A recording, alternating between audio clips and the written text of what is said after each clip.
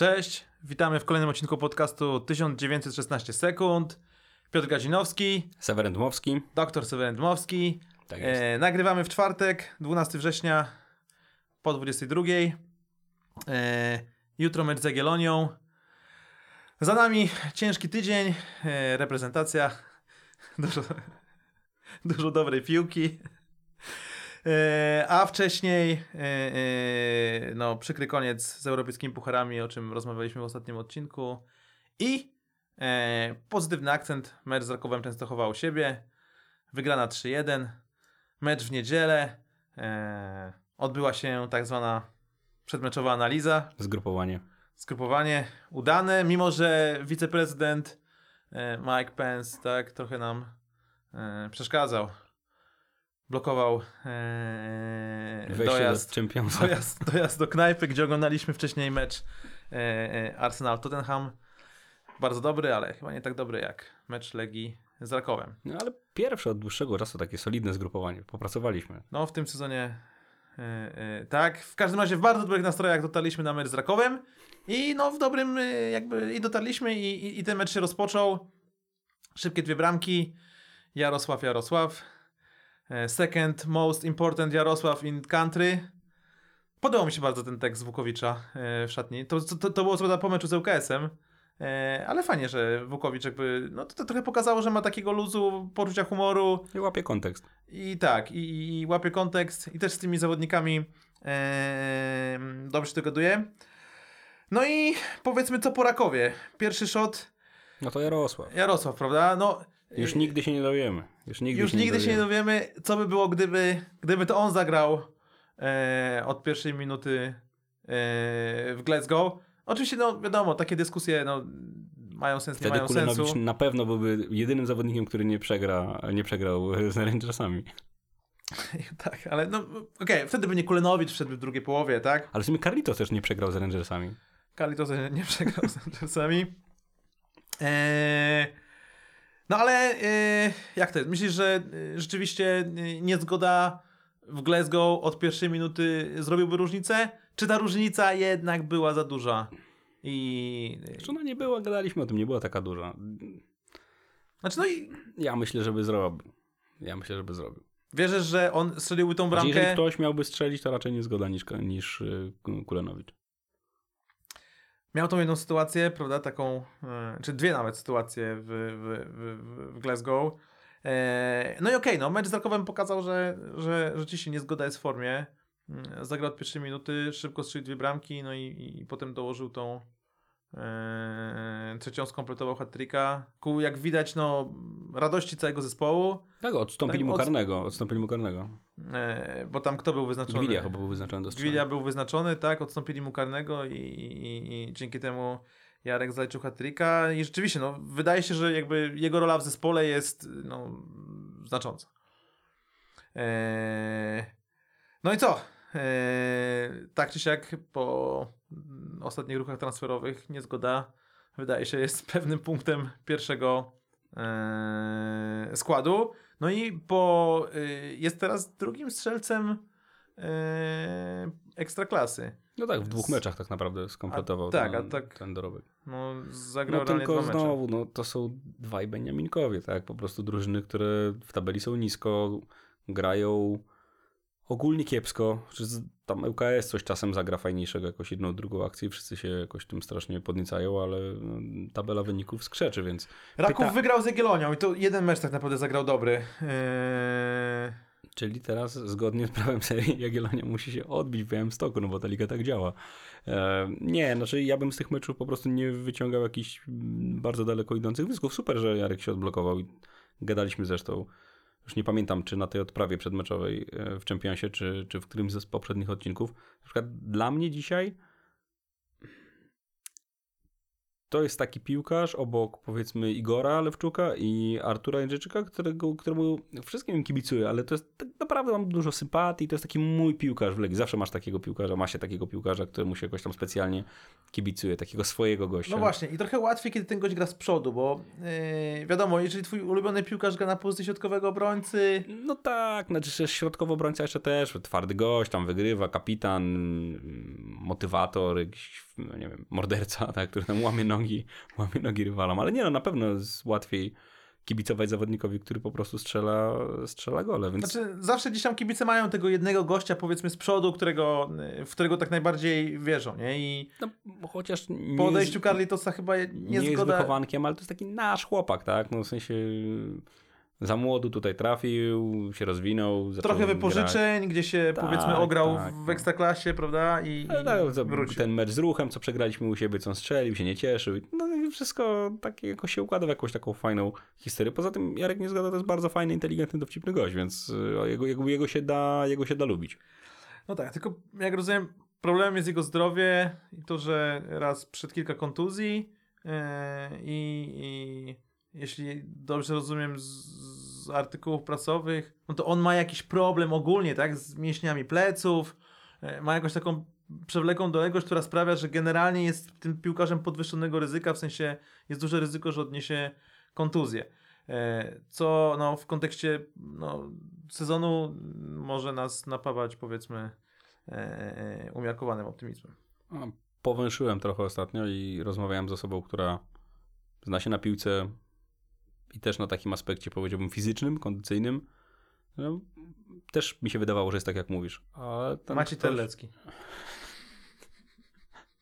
Ale ten Zgaduję. Nie, ale zupełnie szczerze, nie wiem, nie śmieję się ten, ale widziałeś Macieja Terleckiego ostatnio? Tak, no Maciej Terlecki... Znaczy, zabawnie, w sensie, powiedzmy, nie zestarzał się z twarzy, bo dalej wygląda na takiego, no, radosnego, młodego chłopaka. Natomiast rzeczywiście tak, no, posturę ma już taką prezesowską, a mniej piłkarską. No, ale I dobrze, bardzo dobrze, w sensie na zdrowie. Wraca. Nie, tak, jasne. Tak jest. W każdym razie, body shaming niedopuszczalny. Właśnie, absolutnie nie, niedopuszczalny absolutnie body nie. shaming na antenie tej W audycji. każdym razie, Chciałem stanowczo więc zaprotestować. ten ekspert, z którym się konsultowałeś, to nie był Maciej Terlecki. Nie, to nie był Maciej Terlecki. I on powiedział, że w przypadku tego typu kontuzji paradoksalnie jest więcej teraz rzeczy do ułożenia w głowie niż w mięśniach, tak? Czy tam w kościach, ścięgnach i gdziekolwiek indziej. Że jak tylu tych kontuzji doznasz i wiesz, że one cię jakoś tam blokują, to masz gdzieś z tyłu głowy taką blokadę, że nie możesz pójść na 100%, że nie możesz się wygiąć, wychylić, skoczyć, nie wiem, czegokolwiek, wykonać jakiegoś takiego ruchu na 150% możliwości, no bo coś może ci trzasnąć po prostu, tak? I że to w ogólnej sytuacji to jest może nawet większy problem niż zdrowie, ale tak czy owak, życzymy Jarkowi, żeby wszystkie te problemy by zostały rozwiązane i żeby ten sezon naprawdę no, był takim, powiedzmy, przełomowym dla niego. Świetnie by było, no, zwłaszcza, że rzeczywiście w tych dwóch meczach no, pokazał, że przynajmniej w Ekstraklasie to on może... No, ale ta piłka go szuka, ta piłka go szuka. Była taka dywagacja kiedyś, jak jeszcze Piątek grał w Krakowie, kto jest lepszy, Piątek czy Niezgoda i kto tam za większe pieniądze gdzieś pójdzie w świat, to ja bym powiedział, że taka raczej wówczas była chyba opinia, że to Niezgoda jest potencjalnie, że nie strzela karnych, właśnie Piątek strzelał z karnych i tak dalej. Czyli ja dalej wierzę w tego chłopaka i mam nadzieję, że przed nim naprawdę fajna kariera. Może paradoksalnie te kontuzje sprawiły, że trochę dłużej pogra w Legii. Tak? Był chyba rok temu był temat odejścia do Midtjylland. Pamiętam, tak. Midtjylland tam oferowało, jak donosiły media, dosyć godne pieniądze, że na tyle godne, że ja bym od razu sprzedawał, ale może właśnie dzięki temu trochę dłużej w tej Warszawie zostanie i parę bramek jeszcze strzeli. Ja w Jarka wierzę. To jest... W każdym razie to krzyki Jarosław, Legię zbaw. Myślę, że... jest fajne, jest taka ironia. Tak, ale... Tam się też rzeczywiście... Nie, bardzo fajnie w tym sensie, że no, fajnie, żeby rzeczywiście kibice trybuny mieli gościa, za którego mocno ciskają kciuki i po prostu z czystym sumieniem, tak, mu kibicujemy i liczymy, że to on nas rzeczywiście, powiedzmy, zbawi, jest tą taką ostatnią deską ratunku, kiedy w 80 minucie będziemy przegrywać 0-1 z Jagiellonią, to myślę, że będziemy liczyć na Jarosława. Kontuzji. Tak. Oby nie. Nie, ale tak, to byłaby fajna historia. O, tak powiem. To byłaby fajna historia. Drugi motyw po meczu z Rakowem. Czy to był pierwszy mecz w sezonie taki, gdzie naprawdę zagraliśmy fajną, ofensywną piłkę i widać było po drużynie Wukowicza, że cieszą się grą razem i jakby sprawia to na luzie? Na pewno ułatwiło to, że szybko byliśmy prowadzeni i generalnie przez większość meczu mieliśmy to bezpieczne prowadzenie. Wiadomo, wtedy zawsze łatwiej się gra. Ale wydaje mi się, że może być w tym coś więcej. W tym sensie, że Drugi z rzędu mecz z bardzo słabym rywalem. Drugi mecz z rzędu, w tym strzelamy 3 bramki. W Polsce oczywiście, bo w Glasgow tej goli nie było. Znaczy, wydaje mi się trochę, że być może na siłę doszukuje się jakiejś tendencji po tych pierwszych meczach sezonu, ale na początku drużyna Wukowicza grała generalnie rzecz biorąc słabo i z przodu i z tyłu. Czym, że nie wiem, no w meczu z Pogonią traciliśmy głupie bramki po takich kontrach dziwnych, błędach komunikacyjnych w obronie, remi mało zwrotny i jednocześnie z przodu za bardzo nic nie kreowaliśmy. Tam też mówię, na początku strzeliliśmy gole głównie po stałych fragmentach gry. Wukowicz najpierw uporządkował grę z tyłu, w końcu dobrze zestawił. Wymienił środek obrony. Tak, zestawił obronę, właśnie przestał eksperymentować z lewym obrońcą, ustawił tam po prostu roszczek, dzięki czemu Lewczuk i Jędrzejczyk poszli do środka. Przestaliśmy tracić bramki i też mam wrażenie, nie tylko tracić bramki, ale też nie pozwalamy rywalom na stworzenie sobie wielu sytuacji bramkowych. I takich kilka meczów zagraliśmy, w których z przodu dalej było powiedzmy przeciętnie, z tyłu było już dobrze. No i teraz wydaje się, wyjmując ten mecz w Glasgow, który może jednak był powiedzmy przez klasę rywala i stawkę trochę inny niż reszta, wydaje mi się, że jednak Atromitos, ŁKS, Raków pokazujemy, że z przodu już... Potężni rywale. No ale dużo silniejszymi rywalami już w tym sezonie się mierzyć nie będziemy. No, to jest, patrzę, zerkam w plan audycji, to wcale nie jest kontrowersyjna teza. Powiedziałbym tak, nie postawiłbym na to dużych pieniędzy. W każdym razie teza jest taka, że Legia z przodu wygląda już dużo, dużo lepiej niż na początku sezonu. Strzelamy bramki. Z tyłu Mateusz Wieteska zastąpił Igora Lewczuka. I pytanie, czy to jest zmiana taktyczna, tymczasowa, czy to jest zmiana transferowa? No teraz to już raczej chyba nie, bo to okno się... Znaczy tam jeszcze jest otwarte w kilku miejscach. Tak. Można jeszcze z polskich zawodników w kilka miejsc, może mniej ekskluzywnych piłkarsko, ale atrakcyjnych kontraktowo i finansowo wytransferować. Sugerujesz, że Wieteska dołączy do Carlitosa w lidze Zjednoczonych Emiratów Arabskich? Nie mam pojęcia, gdzie on dołączy, ale jestem ciekaw, co będzie dalej z tą zmianą, bo to taka była zmiana, która mnie zaskoczyła na przykład. Wydawało mi się, że zagra w tym meczu Igor Lewczuk. Ja bym wolał, żeby grał Igor Lewczuk, w sensie ale to zobaczymy, jak to zagra w Białymstoku. Zobaczymy, jak to zagra w Białymstoku, dlatego jestem tego bardzo ciekawy, ale dlatego tak zaprotestowałem, że to też nie do końca jest tak, że ten skład nam się wykrystalizował, on się paradoksalnie wykrystalizował z przodu, no bo wiemy jakby kim trzeba grać, kim będziemy grać z przodu. Z przodu to się zaraz, można powiedzieć, wszystko zmieniło, znaczy to z Rakowem z przodu zagrał niezgoda i on tam pewnie już będzie grał. Ale z przodu mówię bardziej tam skrzydłowi i tak dalej. Okay. No, wydaje mi się, że tu mniej więcej nie ma jakichś wielkich znaków zapytania.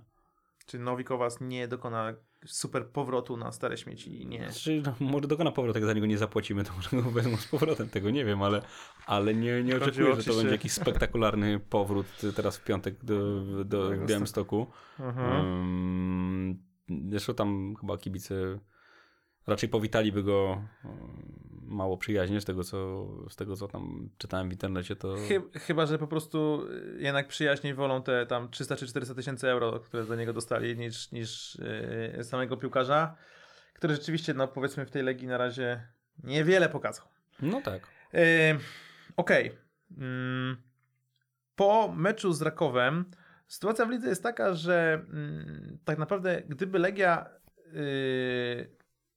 doliczyć jej 3 punkty za zaległy mecz z Wisłą Płock, to jesteśmy na pierwszym miejscu.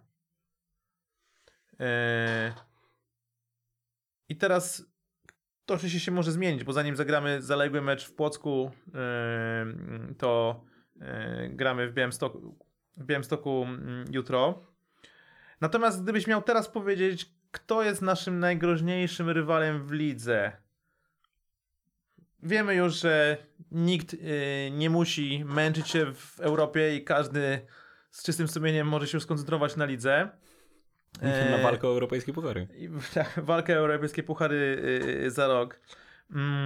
To kto właściwie teraz jest takim głównym rywalem? Nie mam Jagiellonia, z którą gramy jutro? Ja się bardzo boję tego jutrzejszego meczu i uważam, że to będzie jeden z cięższych meczów w tej rundzie do zagrania. Bo jeżeli Jagiellonia jest naszym głównym rywalem, Czy ja nie wiem, czy ona jest głównym rywalem. to grając na wyjeździe tam w Białymstoku, no to wynikałoby z tego, że to jeden z trudniejszych meczów sezonu w Ekstraklasie.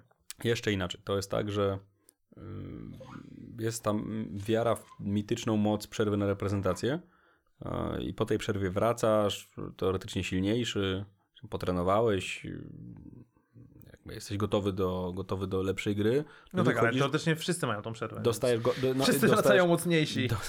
Jeszcze mocniejsi w Ekstraklasie, Boże, co to się będzie działo? Ale właśnie ja czekam, aż ktoś przyjdzie i powie, wróciliśmy słabsi. Przyznam, no, wróciliśmy nie dogadywaliśmy słabsi, się. Zupełnie przespaliśmy tę przerwę. Przespaliśmy tę przerwę na reprezentację. Nie, bo trenowaliśmy, wyszło kurde. Ale zupełnie nie wiemy, dlaczego jest gorzej. Nie wiemy, dlaczego jest gorzej. Nie, znaczy ja się boję tego meczu w piątek. Gdzieś mi mignęło na Twitterze statystyka, że Jagiellonia tam chyba 5 ostatnich meczów w Białymstoku z Legią nie przegrała.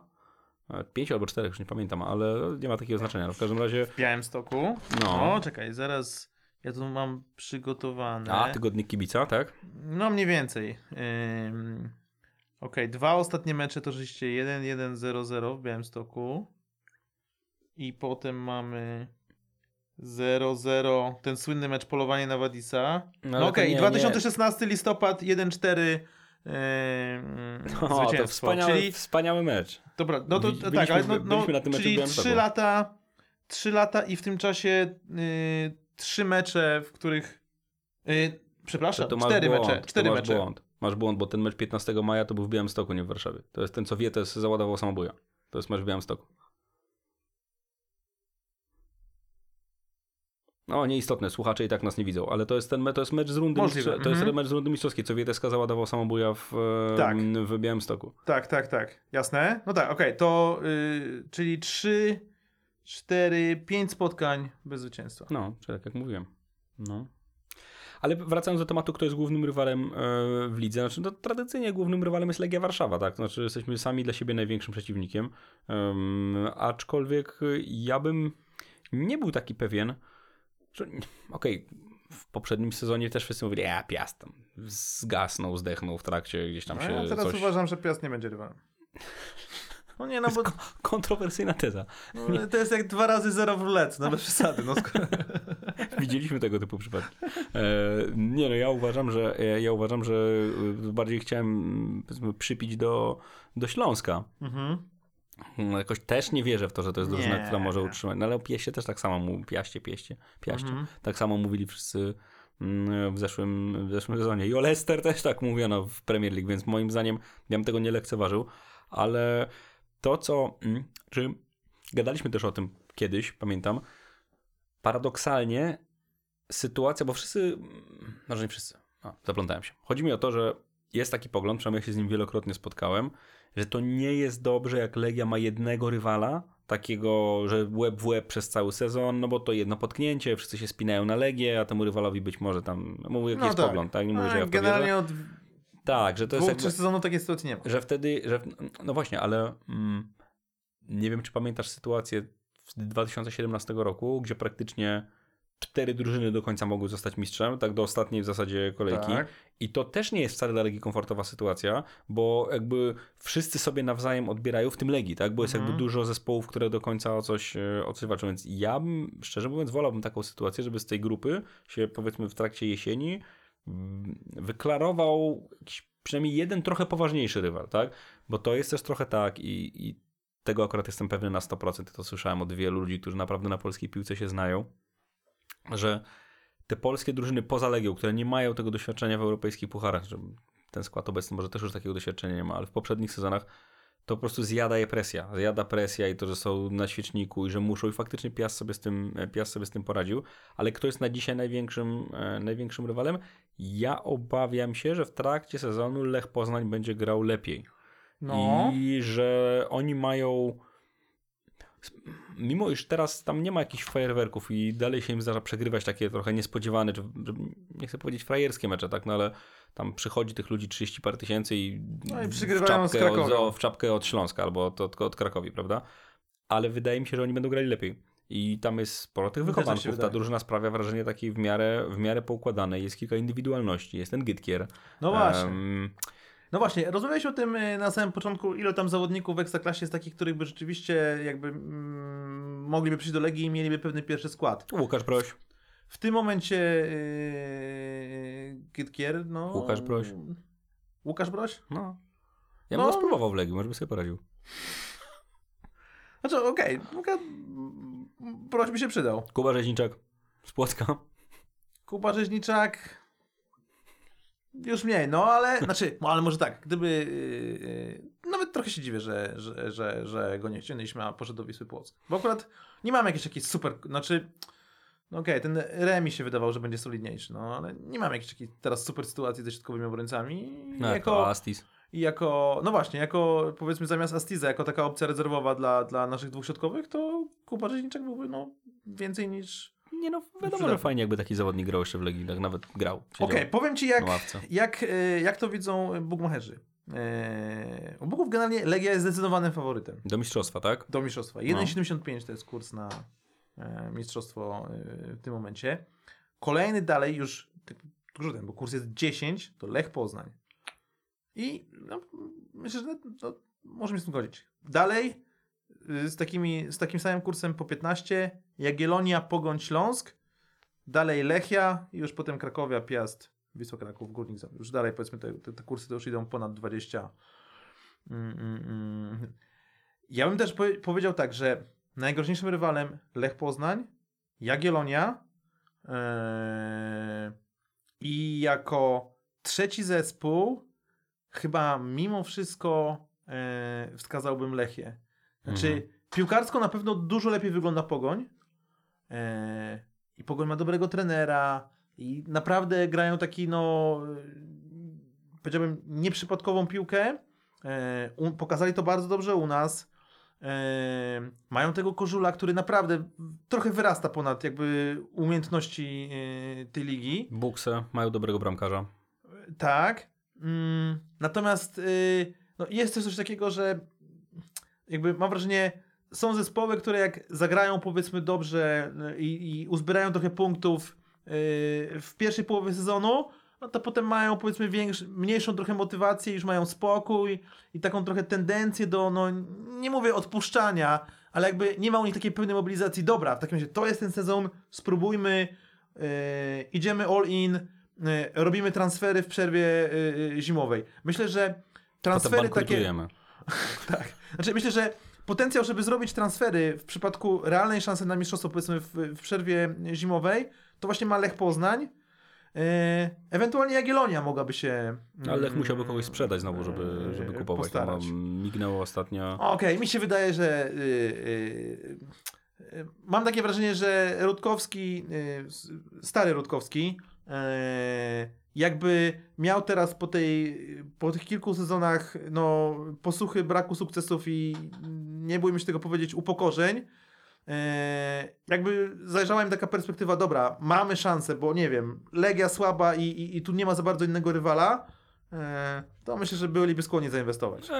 Akurat z tym się nie zgadzam, ale okej, zobaczymy jak będzie. No, wiesz, to też jest trochę tak, że tę ligę jest w stanie przestawić tak naprawdę jeden mecz, tak? Bo jakieś spektakularne zwycięstwo tego czy innego zespołu może mu dać wiatr w żagle i sprawić, że on będzie, nie wiem, się po prostu podniecą wszyscy i tam zaczną nagle lepiej grać, ale wiesz, mi się na przykład bardzo podoba w ogóle taka jakaś idea budowania tej Pogoni Szczecin. To jest taka drużyna, która jest fajnie budowana, ale też to musisz wszystkie konteksty brać pod uwagę. No oni, jeśli wierzyć doniesieniom medialnym, nie sprzedali zawodników. Mogli sprzedać, a nie sprzedali. Tam była jakaś oferta za Buksę, za tego Kożulia, już nie pamiętam, ale na pewno za Buksę, tak? I chyba prezes Mroczek powiedział, że mogliśmy sprzedać, czy dyrektor sportowy, już nie pamiętam, Adamczuk, że mogliśmy sprzedać, a nie sprzedaliśmy, po prostu. Tak? Klub jest stabilny, poukładany, ale też no, budują stadion. Tak? No, w sensie tam powiedzmy klimat do większego grania to będzie za 1,5 roku, pewnie 2 lata, jak ten stadion powstanie. Więc jakoś sobie nie wyobrażam wielkiej piłki w Szczecinie, która miałaby tam być grana przez wiele tygodni, wiele miesięcy, ale ten sezon tak naprawdę się nie wykluł jeszcze. Że patrzę na tę tabelę i on jeszcze się nie wykluł, nie do końca wiadomo, czego się tu można spodziewać. Znaczy, paradoksalna sytuacja ze stadionem.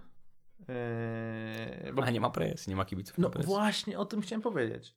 Okej, to powoduje, że no prawda jest taka, to i tak jest sezon taki trochę właśnie przebudowujemy stadion, tak, więc tu nie będzie trybun. Realnie pewnie taki plan sportowy Pogoni, kiedy oni by chcieli osiągać te sukcesy, to pewnie rzeczywiście tam za 2 lata. To o tym takie. nie myślałem. To znaczy ŁKS ma tylko 1/4 presji, bo mają tylko jedną trybunę, ale ciekawy jest przypadek Górnika Zabrze, bo oni mają aż 3/4 presji, ale to jest mniej niż jakby pełna presja drużyn grających z pełnymi stadionami. Ale sam wiesz, Raków Częstochowa gra na... A nie, on ma po prostu inny rodzaj presji. Bo tam... nie, tak, no myślę, że jak ktoś gra jednak poza swoim stadionem, to długofalowo nie jest mu łatwiej. Zresztą pokazały to przykład tam Sandecji, prawda?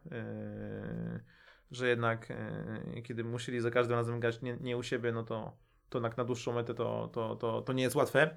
Znaczy, chodzi mi o to, że generalnie po prostu, może nie, piłkarze Pogoni na pewno nie mają jakiejś takiej presji, że muszą, tak? I oczywiście, racja, to może być też tak, że na początku sezonu to im ułatwia, wygrywają, a potem ten brak presji właśnie przesadza się w to, no to nie musimy, więc nie trzeba się jakoś super spinać i nie musimy tej końcówki sezonu walczyć jak o życie, gdzie pewnie inne zespoły już będą w 100% zmotywowane. Ale czyli co? Zgadzamy się w takim razie, że Pogoń jeszcze nie, czy jednak Pogoń jest groźna? Bo mi się piłkarsko jakby tak tym, no to Pogoń jest groźna. W sensie na pewno prezentuje się lepiej niż Lech. Ma dobrych zawodników, którzy potrafią pociągnąć drużynę, ma dobrego trenera, tak mi się wydaje. I bardzo stabilnego, twardo stopającego po ziemi prezesa, co też jest moim zdaniem ważne. Tak. Pogoń jest groźna i będzie groźna przez cały sezon. Czy to jest materiał na rywala przez cały sezon? Nie wiem. Trudno powiedzieć. Trudno powiedzieć. Piast? Nie, no gdzie? Piast nie, no. Nie. Tylko widzisz, Piast jakby tak naprawdę potracił punkty na początku sezonu, kiedy grali w europejskich pucharach.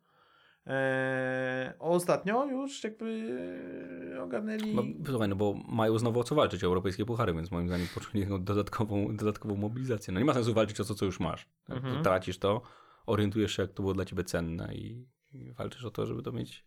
Natomiast Piast też prawda jest taka, osłabił się i być może osłabi się dalej, tak? W tej przerwie. Wzmocnił się, Tomka Jodłowca kupili.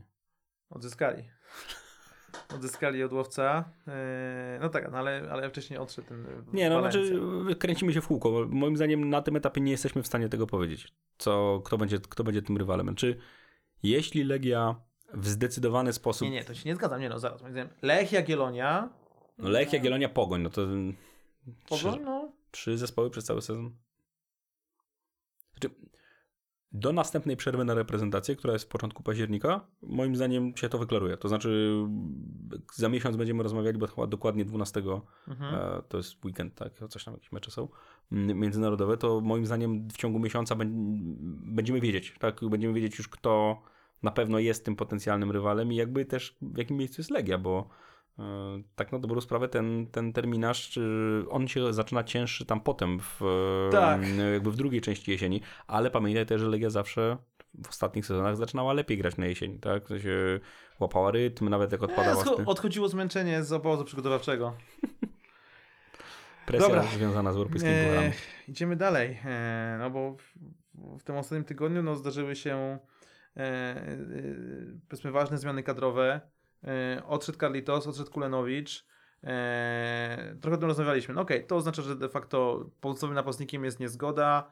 W obwodzie zostaje Jose Kante i Rosołek, tak?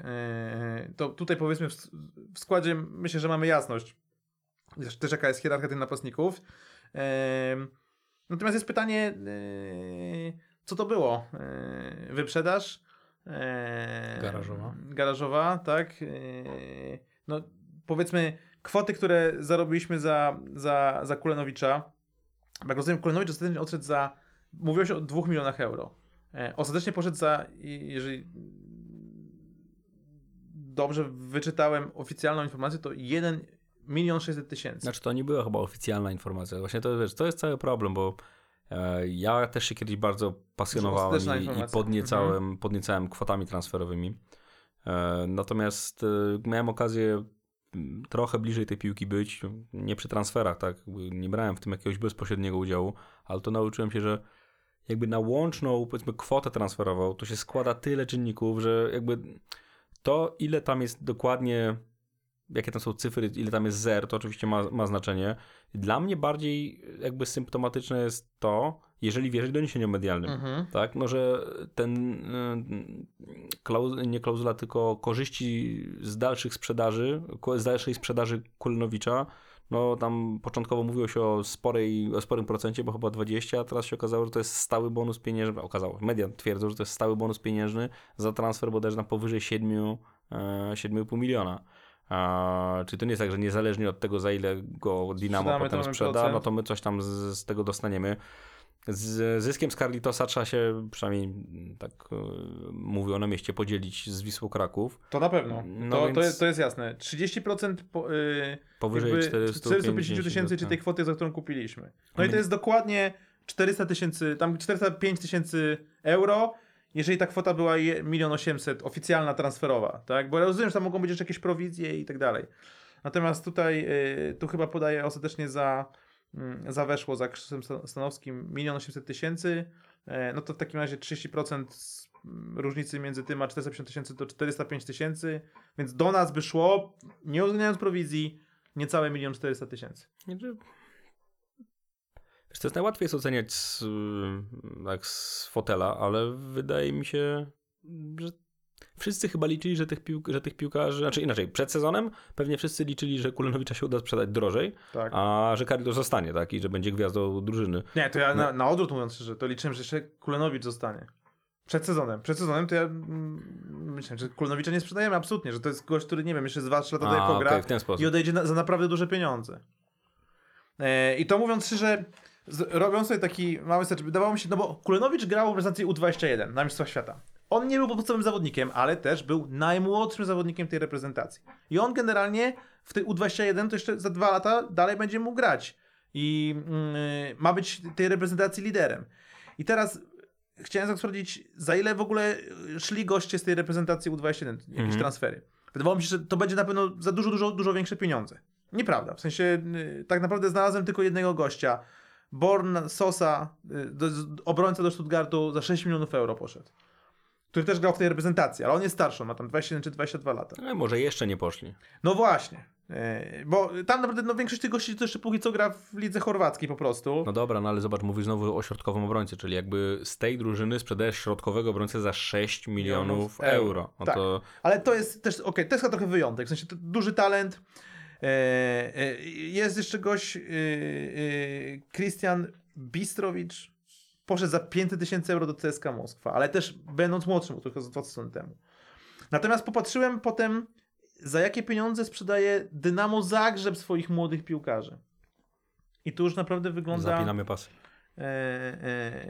Dużo lepiej, bo w ogóle oni oprócz Kulenowicza kupili jeszcze 2 gości z młodzieżówki za 3,2,5 miliona euro. Ale właśnie o tym Oni mówię. robią duże transfery. Okej, ale nie masz takiego wrażenia, że to jest tak, że ten transfer Kulenowicza dla nich to jest takie, uda się albo się nie uda, tak? W sensie niewiele dokładnie ryzykują, tak. A podejrzewam, że mając jednak markę Dynama, to oni pewnie do tego Barnsley, czy tam, gdzie on miał pójść wcześniej, tego pewnie za te 2 miliony finalnie opchną, czy tam 2 czy 3.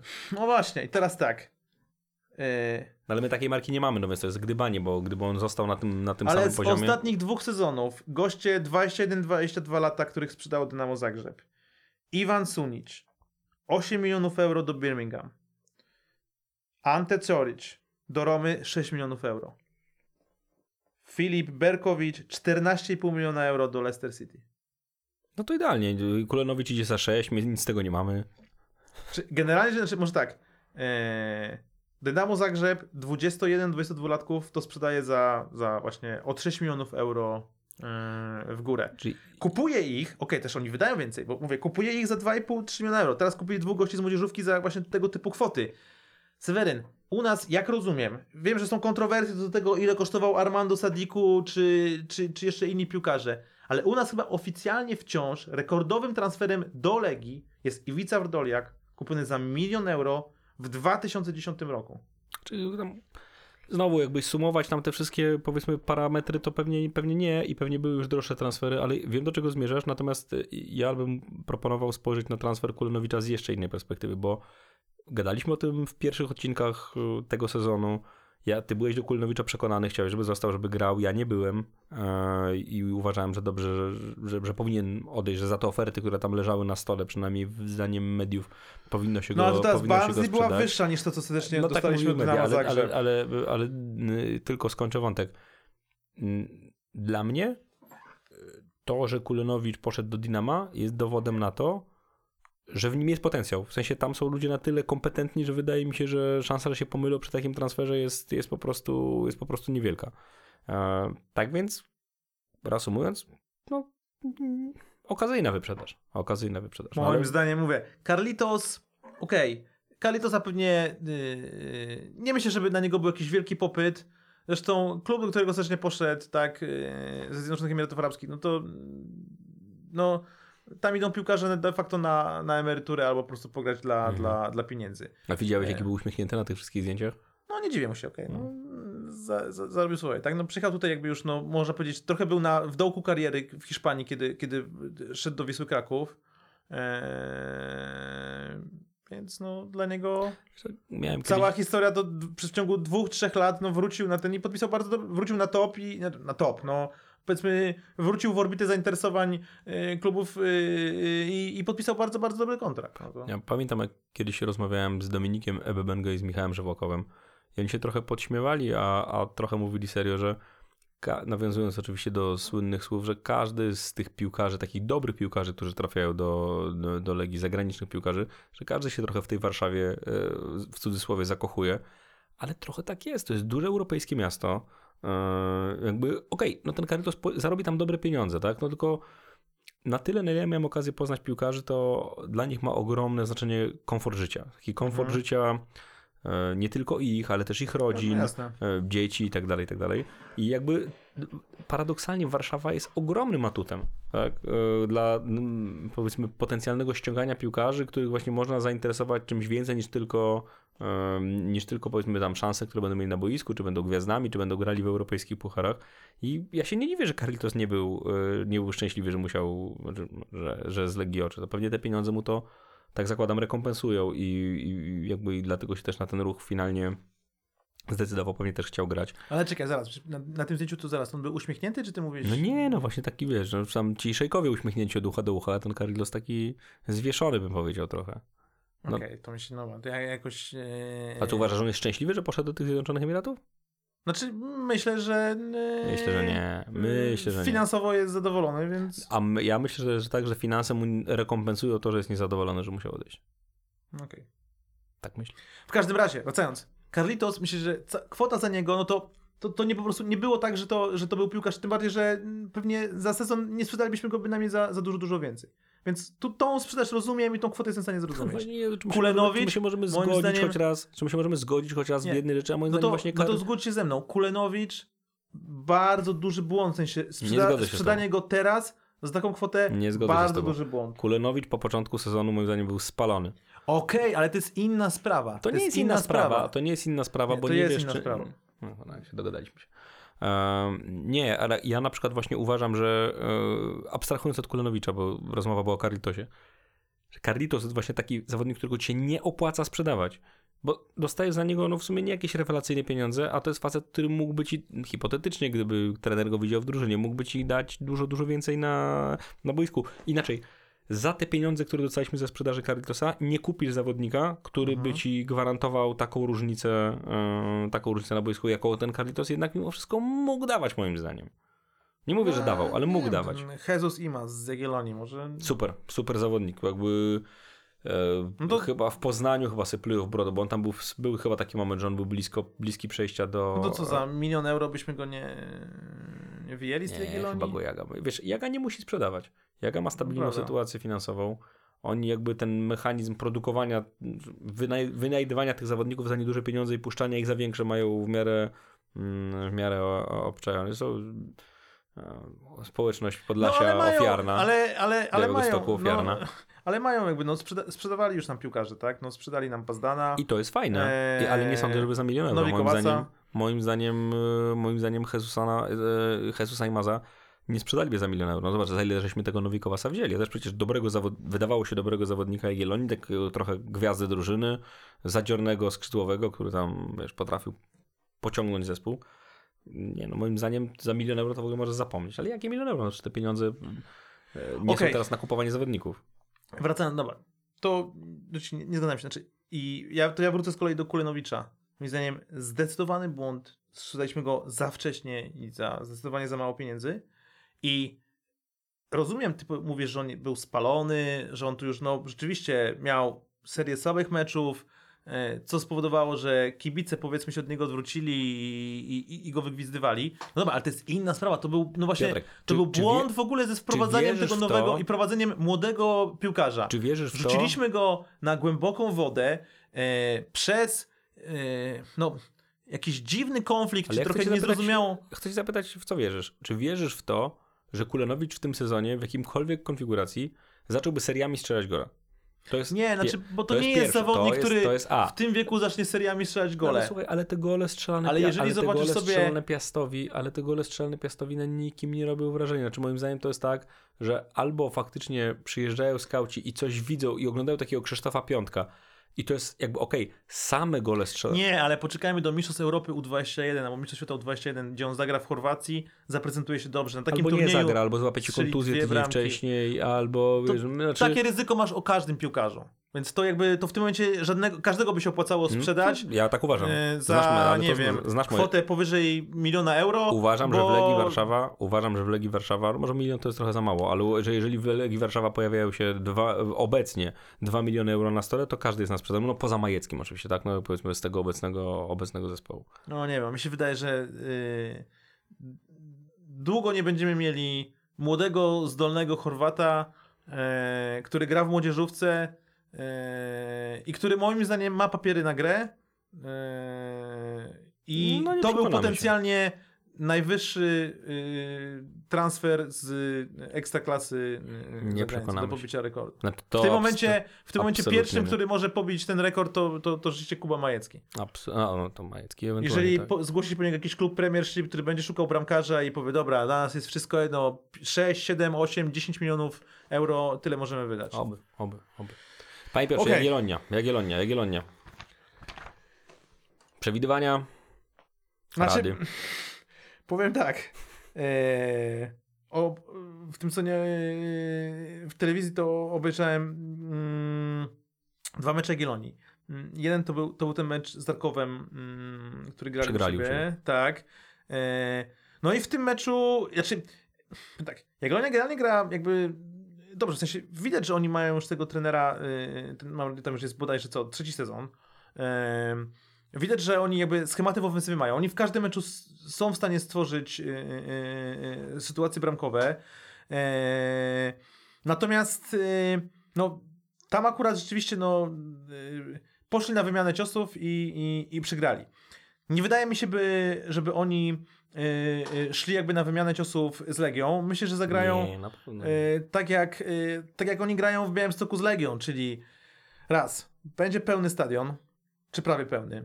Twardo fizycznie. To jest dla nich generalnie mecz sezonu, a przynajmniej na pewno mecz tej rundy. Tak, zagrają twardo, zagrają jakby z nami ostro. Moim zdaniem akurat dla drużyny Wukowicza to nie będzie jakieś wielkie w sensie wyzwanie, ponieważ akurat oni umieją grać też twardo i też mamy taką drużynę trochę bardziej fizyczną niż techniczną. To jest bardziej szkoła angielska niż brazylijska. Natomiast powiem tak, obstawiałbym wynik remis, nie wiem, 1-1. Bramkowy remis. Tak. No. I to nie byłby zły wynik dla Legii. Bramkowy remis w Białymstoku. Tak, w tej sytuacji w tabeli to nie byłby zły wynik. Powiem szczerze, wydawało mi się generalnie, czy tak generalnie zawsze intuicyjnie patrzymy, kurde, wyjazd do Białegostoku, trudny mecz i tak dalej. Rzeczywiście, te ostatnie 5 spotkań tam w Białymstoku pokazują, nie wygraliśmy. Niemniej, jak tak się popatrzy na mecze Legii z Jagiellonią, to mam wrażenie, że to wygląda dużo lepiej dla Legii, niż by się wydawało z takich samych piłkarskich wspomnień. W ogóle mam takie wrażenie, że te mecze z Jagiellonią są w przeważającej większości fajne, w sensie, że się je zapamiętuje. Tak. To nie jest taki mecz, że 10 ostatnich meczów z Zagłębiem Lubin. Ja mam wrażenie, że mecze z Zagłębiem Lubin wyglądały zawsze w miarę podobnie, tak? I tam nie ma jakichś... Takie pierwsze moje skojarzenie, być może błędne. Nie ma jakiejś wielkiej historii. Zresztą ranga klubu jest inna. Z Jagiellonią są, bo jednak widzisz, oni też są prawie zawsze są w czołówce tabeli i te mecze są o coś. To jest jeszcze co innego. To jest rzecz, którą ja, jak wiesz, badam na uniwersytecie. Tam jest jeszcze inny bardzo ciekawy mechanizm. Bo jakby, czy Legia Jagiellonia to jest rywalizacja? To taka rivalry, nie? Dwie drużyny, które są skonfliktowane i tak dalej. To jest bardzo ciekawy mechanizm, który nie odkryłem, ale jakby zgłębiam. Mhm. Percepcja rywala, twoja percepcja rywala definiuje również twój status, bo to jest tak, kiedy mówisz: o, Legio Warszawa, ja jestem twoim rywalem i tutaj cię nienawidzę, tak cię strasznie nienawidzę, no to jakby podnosisz ten swój poziom, bo jestem rywalem dla Legii Warszawa, najlepszego polskiego, najlepszego polskiego klubu. I wydaje mi się, że w tym Białymstoku trochę tak było, bo oni są tam strasznie nagrzani na tą Legię, tak? I jakby ten poziom, powiedzmy, jakiejś takiej nienawiści wobec Warszawy i Legii jest duży. I w sumie to się jakoś tak traktowało trochę z przymrużeniem oka, ale tak, potem zaczęła do tego dojeżdżać, powiedzmy, kwestia sportowa, no bo oni jednak parę razy nas ograli w takich, powiedziałbym, no przykrych trochę okolicznościach. Jest cały ten case kibicowsko, flagowo i tak dalej, nie wpuszczę z zamkniętym stadionem, z sektorem gości w Białymstoku, więc są takie pozaboiskowe smaczki. No jest cały awanturą. Jest awantura, jest cały na kontekst. Naszym stadionie. I walkowerem i tak dalej. Jest, powiedziałbym, cały taki też dobudowany do tego kontekst społeczny, bo jednak pół Białegostoku mieszka w Warszawie, więc jakby tam jest trochę jakby takich pozaboiskowych smaczków. I jakby moim zdaniem dla nas, to jest w ogóle bardzo ciekawe i kiedyś opowiem o tym więcej, ale to jest tak, że my pewnie nie postrzegamy ich jako najważniejszych rywali, nie wiem, ale myślę, że jest pewna grupa kibiców, która powiedziała: tak, ta Jagiellonia to jest jakiś rywal, bo są w czołówce, bo te czynniki, o których powiedziałem, występują. Natomiast dla nich my na pewno jesteśmy istotnym rywalem. Tak. Nie tylko dlatego, że nie mają lokalnego rywala, no bo tam tych klubów w tej części Polski jest po prostu... No właśnie chciałem to powiedzieć, że też jest mało. Prawda jest taka, że na wschód od Warszawy to w tym momencie jest jedyny klub w Ekstraklasie. No, teraz patrzę, czy czegoś na południu nie to jest Stalmie. Nie, ale nie, Boże, Kielce są jednak mimo wszystko, prawda? Nie, no Biały, bez przesady, no Białystok jest kilka... Nie, ale nie, mówię, czy na wschód od Warszawy jest w ogóle, na wschód od Warszawy, czy jest w ogóle jakiś klub w Ekstraklasie, oprócz Jagiellonii? No Kielce są nami, Jezus, kompromitujemy się chyba, ale Kielce są trochę na wschód od Warszawy. Na południowy Sprawdzimy to w atlasie geograficznym. Ja uważam, że jakby ta rywalizacja ma potencjał, bardziej ze strony Jagiellonii.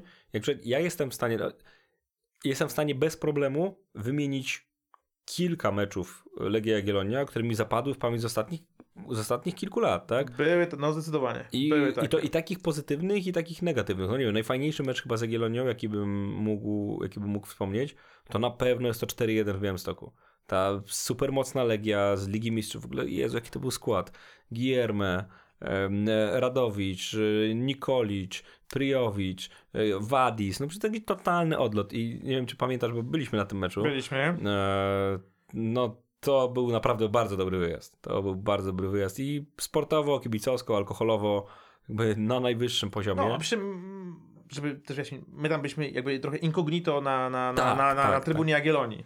Jak patrzę na nasze zdjęcia, tam wystają, Marcinowi wystaje chyba gdzieś, nie wiem, czy koszulka czy szalik, ja mam kurtkę Legii, tak więc nie byliśmy tacy do końca incognito, ale tam wtedy ja miałem takie wrażenie, że ci miejscowi byli absolutnie z tym pogodzeni. W sensie, no przyjechała Legia i po prostu im władowała im 4 bramki. Oni tam jeszcze strzelili w końcówce bramkę, że się trochę podpalili, dostali kolejną.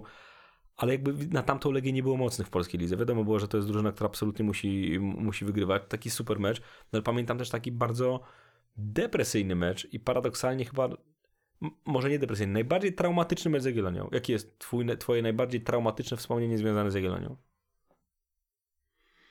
Bo ja mam jedno bardzo głęboko wyryte. Znaczy, powiem tak, no ten mecz 0-0 u siebie do przerwy, awantura i ostatecznie walkover, no to było takie, no dla mnie to było już takie, no nie wiem, traumatyczne, no w tym sensie, że też powiedzmy obawialiśmy się, jakie tam będą do końca konsekwencje tego Plus to wcale nie był dobry mecz, tak? Jakby to był najpierw słaby na boisku, a później jakby atak kibiców Legii na sektor gości spowodował przerwanie meczu i walkover. No i szczerze chyba jednak to ja ci powiem. ten mecz z zeszłego sezonu Nie. i samobój Wieteski i to... A już było wtedy wszystko stracone, moim zdaniem. Nie, wtedy jeszcze nie było wszystko stracone. Moim zdaniem absolutnie. Nie, wtedy nie, super. Wtedy jeszcze powiedzmy, znaczy wtedy wygrana w Białymstoku powodowała teraz, żebym nie... To był przedostatni mecz sezonu. No, że w ostatnim meczu Piast musiałby przegrać u siebie, a ty byś musiał wygrać i wtedy jesteś mistrzem. No tak. Piast przegrywał się bez Lechem, jasne. Nie, to ja powiem ci z kolei, że taki najbardziej traumatyczny mecz, co sobie też przygotowując się do dzisiejszej audycji, sobie to jakoś odświeżyłem. Nie wiem, czy pamiętasz taki mecz strasznie dziwny. To jest 2012 rok, wiosna. Legia gra z Jagiellonią u siebie. Mhm. Jesteśmy po super jesieni w ogóle po super europejskich pucharach. Potem jest ten Sporting, gdzie jesteśmy minimalnie słabsi, odpadamy. Tam jest łomot straszliwy, który spuszczamy Śląskowi Wrocław na początek rundy wiosennej 4-0 we Wrocławiu. I ta Legia wydaje się, że idzie na mistrza. Mhm. Ma tam jakieś takie zawahania formy. Ale ja pamiętam, że ja wtedy uwierzyłem, dobra, będzie mistrz, to uwierzyłem po meczu, który był w sobotę wielkanocną z Ruchem Chorzów. Ruch był wtedy też w gazie, myśmy go grali bodajże 2-0 i jest taki mecz w maju, gdzie Legia remisuje z Jagiellonią u siebie 1-1. I to jest mecz, gdzie absolutne cuda w bramce wyczynia Sandomierski. Tam Ismael Blanco wtedy nie trafia nie wiem, 50 centymetrów, tak? Po prostu nie wpycha piłki. I co więcej, my oczywiście przegrywamy w tym meczu, bo Tomasz Frankowski strzela jakąś taką, jak zwykle, absurdalną bramkę, wyskakuje wyżej tam od kogoś, Kuciak wychodzi, on takim kozłem tę bramkę, no w ogóle totalny kosmos. I to jest druga połowa i pamiętam, oglądaliśmy ten mecz na 210 i wszyscy załamani, kurde i znowu i po prostu trzeba gonić i bardzo szybko Daniel Liboja strzela bramkę z rzutu wolnego, taką przepiękną bramkę. Dobra, mamy ich, to gonimy. I nie dogoniliśmy, tak? Ten mecz się kończy 1-1 i moim zdaniem to jest ten mecz, od którego zaczyna się zjazd, którego jakby finalnym akordem jest 0-1 w Gdańsku po bramce Jakuba Wilka. I to jest ten mecz, który jakoś tak głęboko we mnie siedzi, właśnie wcale nie przegrany. Tam przegranych meczów to też było. No. Za Henninga Berga, nie wiem czy pamiętasz, 1-3 przegraliśmy taki mecz na wczesną wiosnę. Tam Legia, pamiętam, miała wtedy taki dziwny schemat obronny, że jak przeciwnik napierał, to my się cofaliśmy w linii, ale się cofaliśmy, więc oni podchodzili, dobra, jak mamy miejsce, to ładowali z dystansu i tam parę takich bramek z dystansu wpadło. Tam Maciej Gajos taką bramkę załadował, naprawdę bardzo, bardzo, bardzo, bardzo solidną.